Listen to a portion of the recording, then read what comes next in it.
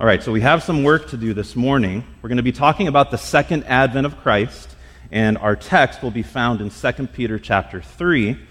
We'll be focused on verses 8 through 13. However, we'll be in chapter 3 for our time together. Now, over the past several weeks, what we've done is we've considered the preeminence of Jesus. We've looked together at how Jesus is the center of all things, and how he is the one that holds all things together. Initially, what we did is we looked at his first advent, or the first coming of Christ to this earth. Then we looked to Jesus' perfect life, having learned that his perfect obedience secures obedience for those who place their faith and trust in him. Then, on Palm Sunday, we considered the eternal significance of his death. And on Easter, we rejoiced in Christ's resurrection, because as believers, we know that death no longer has a grip on us. And just last week, we learned about Jesus' session, or his being seated at the right hand of the Father, and how this gives us a confidence that our God is for us. Our God is for us. All of these wonderful facets of who Jesus is and what he has done help us to understand that he is indeed preeminent over all things. Preeminent over life. He's preeminent over death. These are bedrock truths we stand upon with all Orthodox Christianity throughout the ages. But there's still one event that is yet to occur. That's the second coming, or his second advent. Today, we will look to 2 Peter chapter 3, and we will be reminded that Jesus is coming back, and that we don't need to be worried about when he returns. If you're a Christian, you don't need to be frightened. We don't need to fret over the details, over the minutia of what time he'll come back or what day it'll be. But we can be confident in knowing that when Christ comes back, all the wrongs in this world will be made right. We will also see from our text that while we wait for his return, there's glorious work that we get to participate in with our Lord in doing. So now let's look to 2 Peter chapter 3. I'll start at verse 8. I'm going to read to verse 13. This is God's holy word that's been graciously given to us this morning. But do not overlook this one fact, beloved, that with the Lord 1 day is as 1,000 years, and 1,000 years as 1 day. The Lord is not slow to fulfill his promise, as some count slowness, but is patient toward you, not wishing that any should perish, but that all should reach repentance. But the day of the Lord will come like a thief, and then the heavens will pass away with a roar, and the heavenly bodies will be burned up and dissolved, and the earth and the works that are done on it will be exposed. Since all these things are thus to be dissolved, what sort of people ought you to be in lives of holiness and godliness, waiting for and hastening the coming of the day of God, because of which the heavens will be set on fire and dissolved, and the heavenly bodies will melt as they burn. But according to his promise, we are waiting for new heavens and a new earth in which righteousness dwells. Let's pray. Father, in your divine power, you've given us everything that we need to live holy and godly lives. We thank you for this epistle that instructs us on how to live holy and godly lives until your return. I pray this morning as we go through this text that you would challenge, convict, and comfort. Lord, I pray for those who are not in Christ this morning, that they would be found in you, that they would repent and turn from their sin because of the coming day. Lord, we ask for your help. We need your help. So please open the eyes of our hearts, open our minds to hear wonderful things from your word. In Jesus' name, amen. I have 3 points for us today. The first point being the patience of the Lord. The second point is the day of the Lord, and the third is the work of the Lord. First point, the patience of the Lord. Understanding the context of 2 Peter is crucial to our exposition of this passage. We have to know what is going on. What Peter's doing is he's responding to false teaching that was being spread in the early church. Peter described certain people, which he names as scoffers, that were telling Christians that the Lord is not returning. This is found in verse 4 when we read, "They will say," they being the scoffers, "Where is the promise of his coming? For ever since the fathers fell asleep, all things are continuing as they were from the beginning of creation." In response to this heresy, Peter reminds the Christian that the Lord is returning. And we can be encouraged by this, but the timetable of his return is unknown to us. He hints at why this timetable is unknown by quoting Psalm 90, verse 4, which tells the reader that God does not operate under the same constraints of time as we expect him to. Peter quotes Psalm 90, verse 4 in verse 8 of 2 Peter 3 when he writes, "But do not overlook this one fact, beloved, that with the Lord 1 day is as 1,000 years, and 1,000 years as 1 day." You see, the scoffers, these people who were trying to lead people astray, didn't believe Jesus would return because it didn't happen right away. It didn't happen on their timetable or when they expected it to. What is important for us to understand is that what this verse does not mean is that 1,000 days or 1,000 years equals 1 day to the Lord, as if Peter were providing us with this formula by which to calculate the Lord's timing. His use of figurative speech here signals that God's perspective on time differs from our own. This is exactly what Peter wants his audience to understand. Peter wants the believer to know that God doesn't operate within time the same way that we do. The overarching purpose here, the point of this verse, is to help us realize that we cannot assume to know exactly when the Lord will return. We can't claim to know that. The scoffers assumed they knew he wouldn't return because it was taking too long. But our God doesn't operate, he doesn't act in time the way that we expect him to. That's because time is different for us. Time affects us. Like gravity, time imposes its law upon us to keep us confined within its limits. But time doesn't affect the Lord. All of us, we change with time. Our emotions change. The songs we like change. The TV shows we binge on change. All of those things change about us. And each of us are growing older by the minute. Each of us are getting weaker by the minute. And for some of us, myself included, we're turning grayer by the minute. But God remains the same. From eternity past, God has been the same. He alone is immutable, meaning God never changes, even with the passing of time. All of the elements, all of what we see around us in the physical world, in the material world, everything that we can touch and see with our eyes will break down and decay. The scoffers, they either forgot this truth about God or they never believed it in the first place. And what this did is it led them to be more concerned with living for the here and now than waiting for the return of the Lord. If we were to represent the beliefs on the day of the Lord, if we were to represent them on a spectrum, the scoffers would be on one extreme end of the spectrum. And on the other far end would be those who claim to know exactly when the Lord will come back.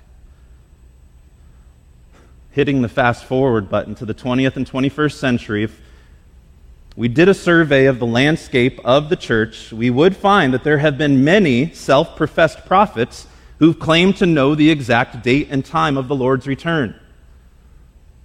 I am going to opt to be charitable here and not name any names, and simply say that we cannot presume to know the date or the time of the Lord's return.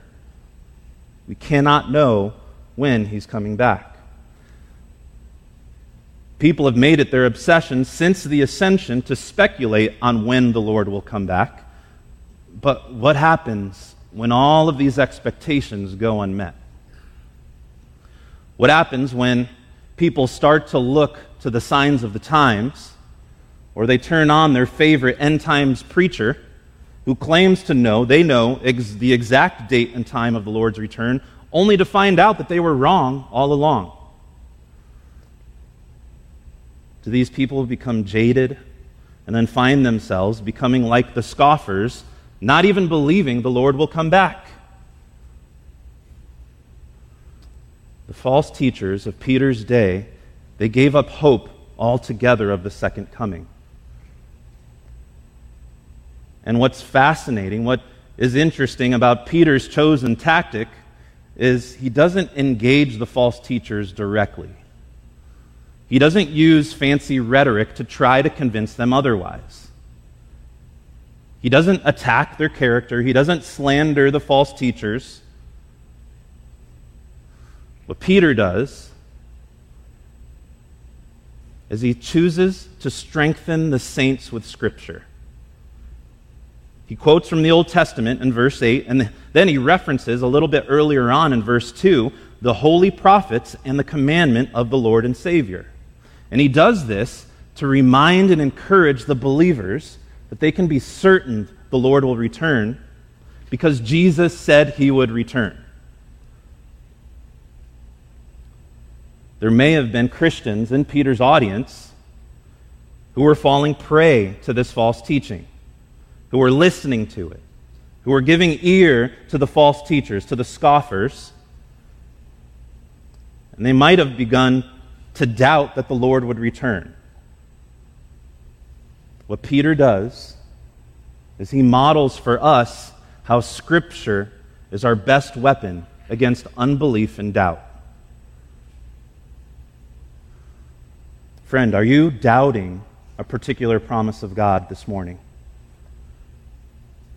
Are you doubting whether Christ is preeminent, if Christ holds all things together, especially in a world that is bursting at the seams with unbelief? Are you doubting the Lord's goodness? Are you doubting his faithfulness? Are you doubting his love for you? We can look to Scripture to address these doubts. We can see in Scripture that our God is good, that he is faithful, and that he loves us. Peter used the Scriptures to remind the church that Jesus didn't lie about his return. Then he goes one step further and he expands on this by giving us the reason why the Lord has yet to return. It's because he's patient. The Lord is patient. Verse 9 reads, "The Lord is not slow to fulfill his promise, as some count slowness, but is patient towards you, not wishing that any should perish, but that all should reach repentance." Sarcastically, the scoffers thought, why hasn't the Lord returned yet? He's taking too long. I think some of us might be wondering the same. The reason is, it's because he's patient. The Lord's demonstration of patience in prolonging his return is the ultimate display of grace and mercy. Why? Well, we read in verse 9 that the Lord's patience is linked. It's directly linked to his desire that none should perish, but that all would reach repentance. Friends, this is good news. This is extremely good news because I'm certain there are some of us who have kids, family members, brothers, sisters, uncles, aunts, grandparents, parents who are not saved. I'm certain there are some of us who have coworkers, friends, acquaintances who are not saved. The Lord is patiently extending the timetable of His return so that we can witness to them. Does this mean everyone will be saved when He does return? No. What it does mean is that when the Lord returns, all who will be saved will be saved. If you're familiar with Reformed theology, then you might have come across some of its criticism. Some people have claimed that folks in the Reformed camp are lazy in their evangelism, or we neglect evangelism altogether. Because we believe that God alone works in salvation to rescue the sinner from their sin, and that He does so by grace alone, then why should we even share the gospel? If He's already determined who will receive it by faith, then why preach the good news at all? Or so the criticism goes. No. This passage should give us a motivation to continue to pursue sinners with the gospel in our personal witness and in our evangelism. It provides us with a certainty that God will save the exact number of those He will save. And it's because He's patient. He's prolonging His return so that sinners would repent and turn to Him. What this means is we can share the gospel with our friends, with our family, with our coworkers, with strangers in the grocery store, because we're told that God is patient. He's extending His Son's return so that sinners will turn to Him. This doesn't give us a reason to be lazy in our evangelism, but it does give us a desire, or it should give us a desire to witness and testify of Jesus even more. Our God is gracious. Our God is kind to extend His second coming, but we haven't got to the why behind that.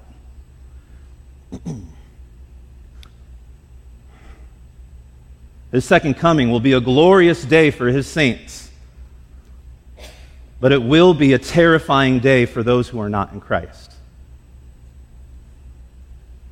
Which leads to our second point, the day of the Lord. Peter has made it clear that we cannot presume to know when the Lord is returning.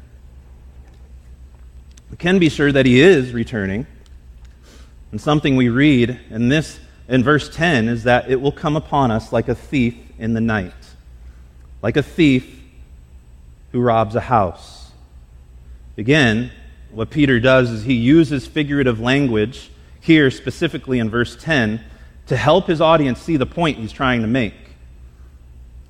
A thief, or at least a good thief, they don't inform the owners of a house that he or she is going to break in. No smart criminal will log into the Nextdoor app and notify all of their neighbors, hey, I'm looking for this. I'm just going to break into your house and get it. Thieves do their best work when they arrive unannounced. And so it will be with the day of the Lord. It will be unannounced. There will be no notification, kind of like when you get an Amber Alert or the Silver Alert, you know, that obnoxious sound that comes from your phone. We won't get that. There will be no notifications posted through Facebook or Instagram. The day of the Lord will not be trending on Twitter. It will come upon us swiftly, and it will be a terrifying day that holds no rival. The nuclear disaster of Chernobyl, combined with the destruction brought by Mount Vesuvius on Pompeii, will pale in comparison to the day of the Lord. Peter in verses 10 through 12 paints this terrifying picture of the heavens and the earth being set ablaze with fire, and that they will dissolve. But why would the Lord return this way? If you're new to Christianity or unfamiliar with the day of the Lord, Let's look at a couple passages of Scripture to define this day. Jesus himself tells us the purpose of the day of the Lord in Matthew 16, verse 27. There he says, "For the Son of Man is going to come with his angels in the glory of his Father, and then he will repay each person according to what he has done." In Luke chapter 21, verses 27 through 28, Jesus says, "And then they will see the Son of Man coming in a cloud with power and great glory. Now when these things begin to take place, straighten up and raise your heads, because your redemption is drawing near." Jesus tells us in Scripture that on the day of the Lord, he will come in power and glory, and that he will bring judgment and redemption. Now, that's odd. Judgment and redemption sound like they're opposed to one another, but what he means is that he will bring judgment to those who are not found in him, those who are unrepentant non-believers. And for those who are in Christ, we will receive the fullness of our redemption. For non-believers, this day will bring terror that cannot be comprehended. On the day of the Lord, a divine trial will take place, in which every person will be judged according to their sins, and they will receive an eternal sentence. There will be no public defender offered by the court to represent you before the divine judge. There will be no defense attorney, not even the likes of a Johnny Cochran, that could successfully defend you on this coming day. No precedent could be appealed to for exoneration. The only standard that will be appealed to is the will of God as revealed in the Word of God. And friends, if you haven't embraced Jesus as the Word of God, there will be no hope for you. Rich mentioned last week that Jesus, on this future day, will make his enemies his footstool. And this will be the day in which we will see this fully executed, when Jesus makes his enemies his footstool. If you're not in Christ on this day, you will be considered an enemy, and you will be crushed for your rebellion. Suffice it to say that on that day, if you're not in Christ, the opportunity to place saving faith in him will have passed you by. But here's the good news. The Lord hasn't returned yet. That day is not yet drawn upon us, so that means there's still time today to turn to him and repent of your sin. Paul tells us in 2 Corinthians chapter 6, verse 2, that today is the day of salvation. That means today can be that day for you. Now, you might be a Christian hearing this and thinking, well, this doesn't apply to me.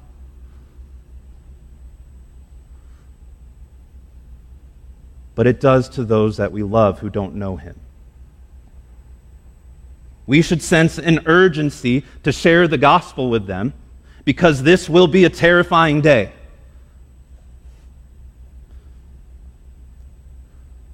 Paul says, again, in 2 Corinthians chapter 6, verse 2, that today is the day of salvation. If you don't know Jesus, today could be that day for you. If you don't know him, place your faith in him, because he's kindly extending his return to give you an opportunity to follow him. Now, for the believer, this day will bring the fullness of our redemption. All of us who are in Christ, we will also take our place in this divine courtroom. But the good news for us is we have the greatest defender history has ever known in Jesus, because we've been justified. Because Jesus has already atoned for our sin, so we need not fear this coming day.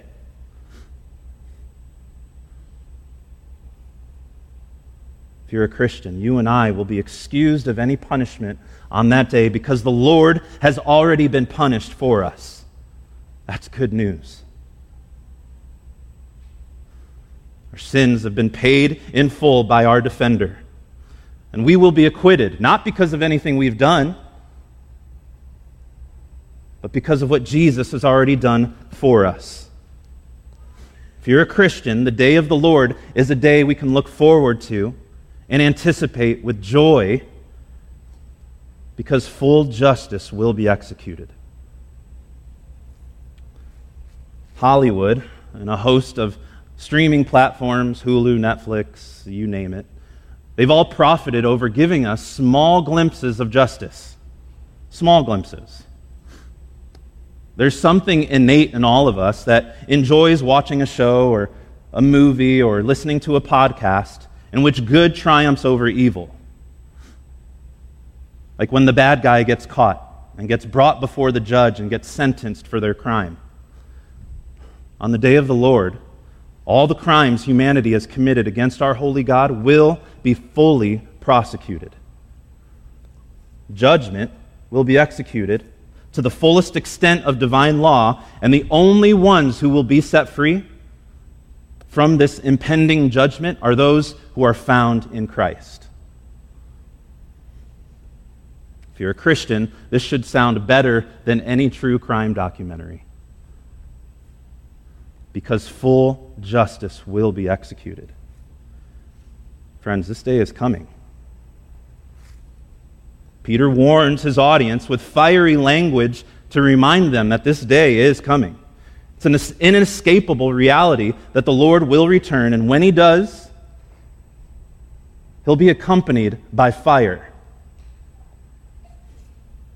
No amount of preparedness will ready the world for this coming day.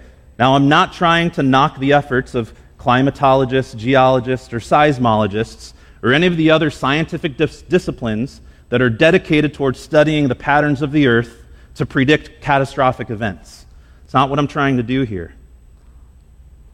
But no one can predict the day of the Lord. And on that day, it will be much more catastrophic than any earthquake or hurricane this earth could throw at us. For those who dedicate themselves towards saving the environment, again, do not mean to knock your efforts. We should all be good stewards of the resources we utilize while we're here on this earth. However, before we can destroy the earth with pollution or with whatever else, carbon emissions, whatever other means we can be destructive, the Lord will return. And this earth, along with the heavens, will be burned up and dissolved. And it'll be burned up and dissolved not at our own doing, but by his doing. I realize that up until this point, it might sound like a lot of doom and gloom. Peter saves the best for last in our passage. Verse 13 reads, "But according to his promise, we are waiting for new heavens and a new earth in which righteousness dwells."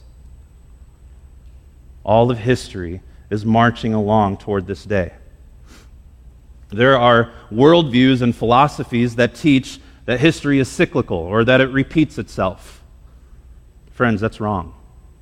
As Christians, we understand history to be entirely different. It's marching on in linear fashion toward this coming day.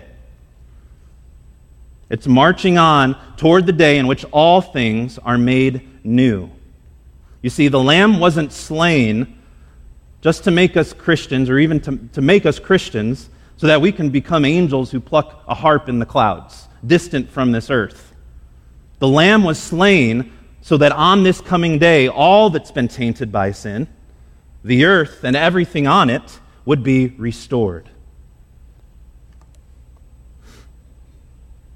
All of redemptive history will culminate in this wonderful promise. God will recreate a new heavens and a new earth for us to dwell with him. There won't be any more tears. There will be no pain, no aching joints. There will be no reason for anxiety over inflation or the rising gas prices. There will be no reason for anxiety over raised rent. There will be no reason for anxiety over waiting on the doctor's diagnosis. There will be no reason for stress over exams or finals or relationships that have broken and fallen apart.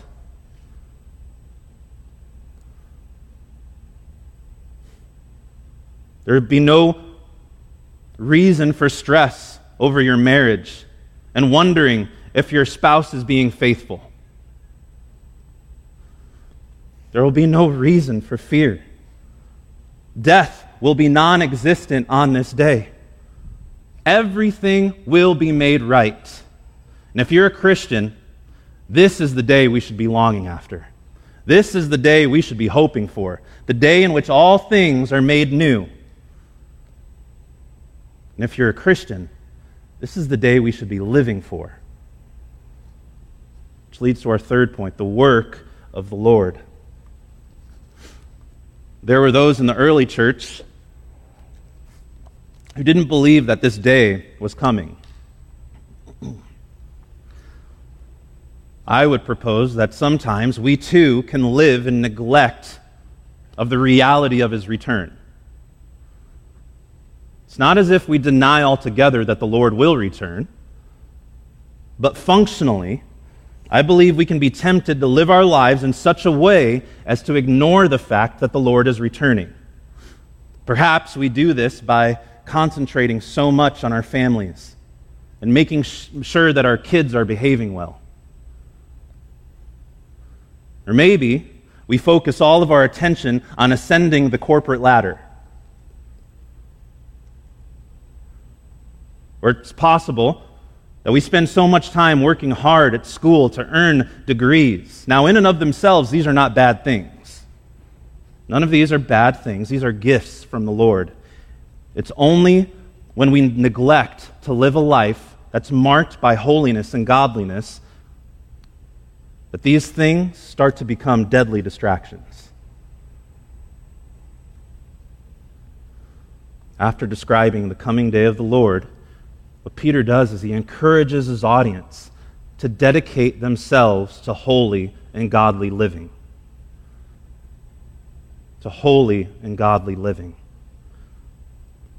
Because the Lord is returning, and because it will be a day that comes upon us like a thief in the night, we should live holy and godly lives now. Because we can't predict when it'll happen. Cannot put off living right before the Lord until tomorrow. We have to do so today. This doesn't mean that we gain some special standing with God if we live holy and godly lives. What this means is that we're called to live for our future destination. We're destined for the new heavens and new earth, so we should live like it today.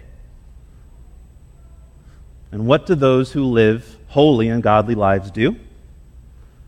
Well, Peter tells us in part in verse 12. We're called to wait and hasten the day of the Lord. Called to wait for the day of the Lord, to do so patiently, expectant that it will come. And what this should produce in us is a desire to hasten His return. You might be wondering, like I was before studying this passage for today's sermon, how can we hasten the Lord's return? If God is sovereign over history, and if He alone knows when that day will be, what gives us any right to think we have some influence on when this coming day is? Let's look back at verse 9. 2 Peter 3:9 says, "The Lord is not slow to fulfill His promise, as some count slowness, but is patient toward you, not wishing that any should perish, but that all should reach repentance." How do people repent? How do people hear the gospel and repent of their sin? Well, we recognize this as a work that God accomplishes when his word is preached, and when people are convicted of their sin by the Holy Spirit and are raised to new life in Jesus and seek to follow him. While God can work through any means to save people, he has chosen some primary means, some primary ways that he calls people to salvation. One way that God calls sinners to repentance is through pastors faithfully preaching God's word. Now, what this requires is a gathering of believers. So we can conclude that one way we as Christians participate in the hastening of the Lord and his coming is by continuing to gather to hear and respond to sermons as they're preached. We can also conclude that we participate in the hastening of the day of the Lord when we plant churches to reach new people in hard-to-reach places or in places where there may be a lack of faithful churches. Preaching and planting. Another way is through prayers. Another effective means God uses to reach sinners is through our prayers. As we pray for the lost, God does something. God moves his mighty hand in saving those who we thought might have been far from salvation, but God rescues them out of their sin. We can pray for and preach to those who have yet to repent because we're given confidence in this passage that we hasten the day of the Lord by doing so. We can also hasten his return by continuing to witness and in our personal evangelism. Our friends and family who don't know him need to hear about Jesus. We get to participate in redemptive history when we tell others of our Redeemer.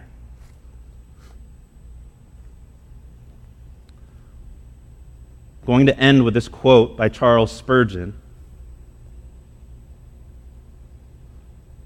But I'd like to add one thing.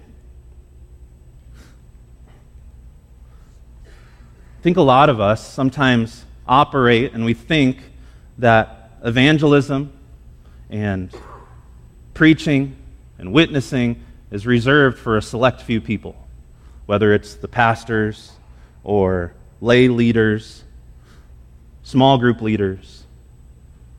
You might think, oh, evangelism's not for me. The Lord's called us all to witness of his power and of his goodness and of his love in Jesus Christ. Spurgeon says, "But I am not talking to ministers, but to you who sit in the pew. And therefore to you let me turn myself more directly. Brothers and sisters, you have different gifts. I hope you use them all. Perhaps some of you, though members of the church, think you have none. But every believer has his gift and his or her portion of work." And here's the takeaway for us. What can you do to win souls? What can you do to win souls? Christian, the day of the Lord has not come upon us yet. But we can be certain it's coming. When it does, it will be terrifying for those who are not found in Christ. Until that day, let us who proclaim Christ carry up the banner to preach, to plant, to pray, and to evangelize. We can be hopeful and wait for his return. But while we wait, we're called to a glorious task, and that's evangelizing the lost. Let's pray.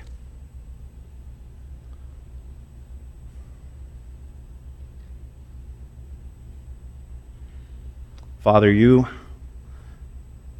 make it clear in your word that you've called all of us to minister, to preach the gospel. You made it clear in Matthew 28 when Jesus tells the disciples to go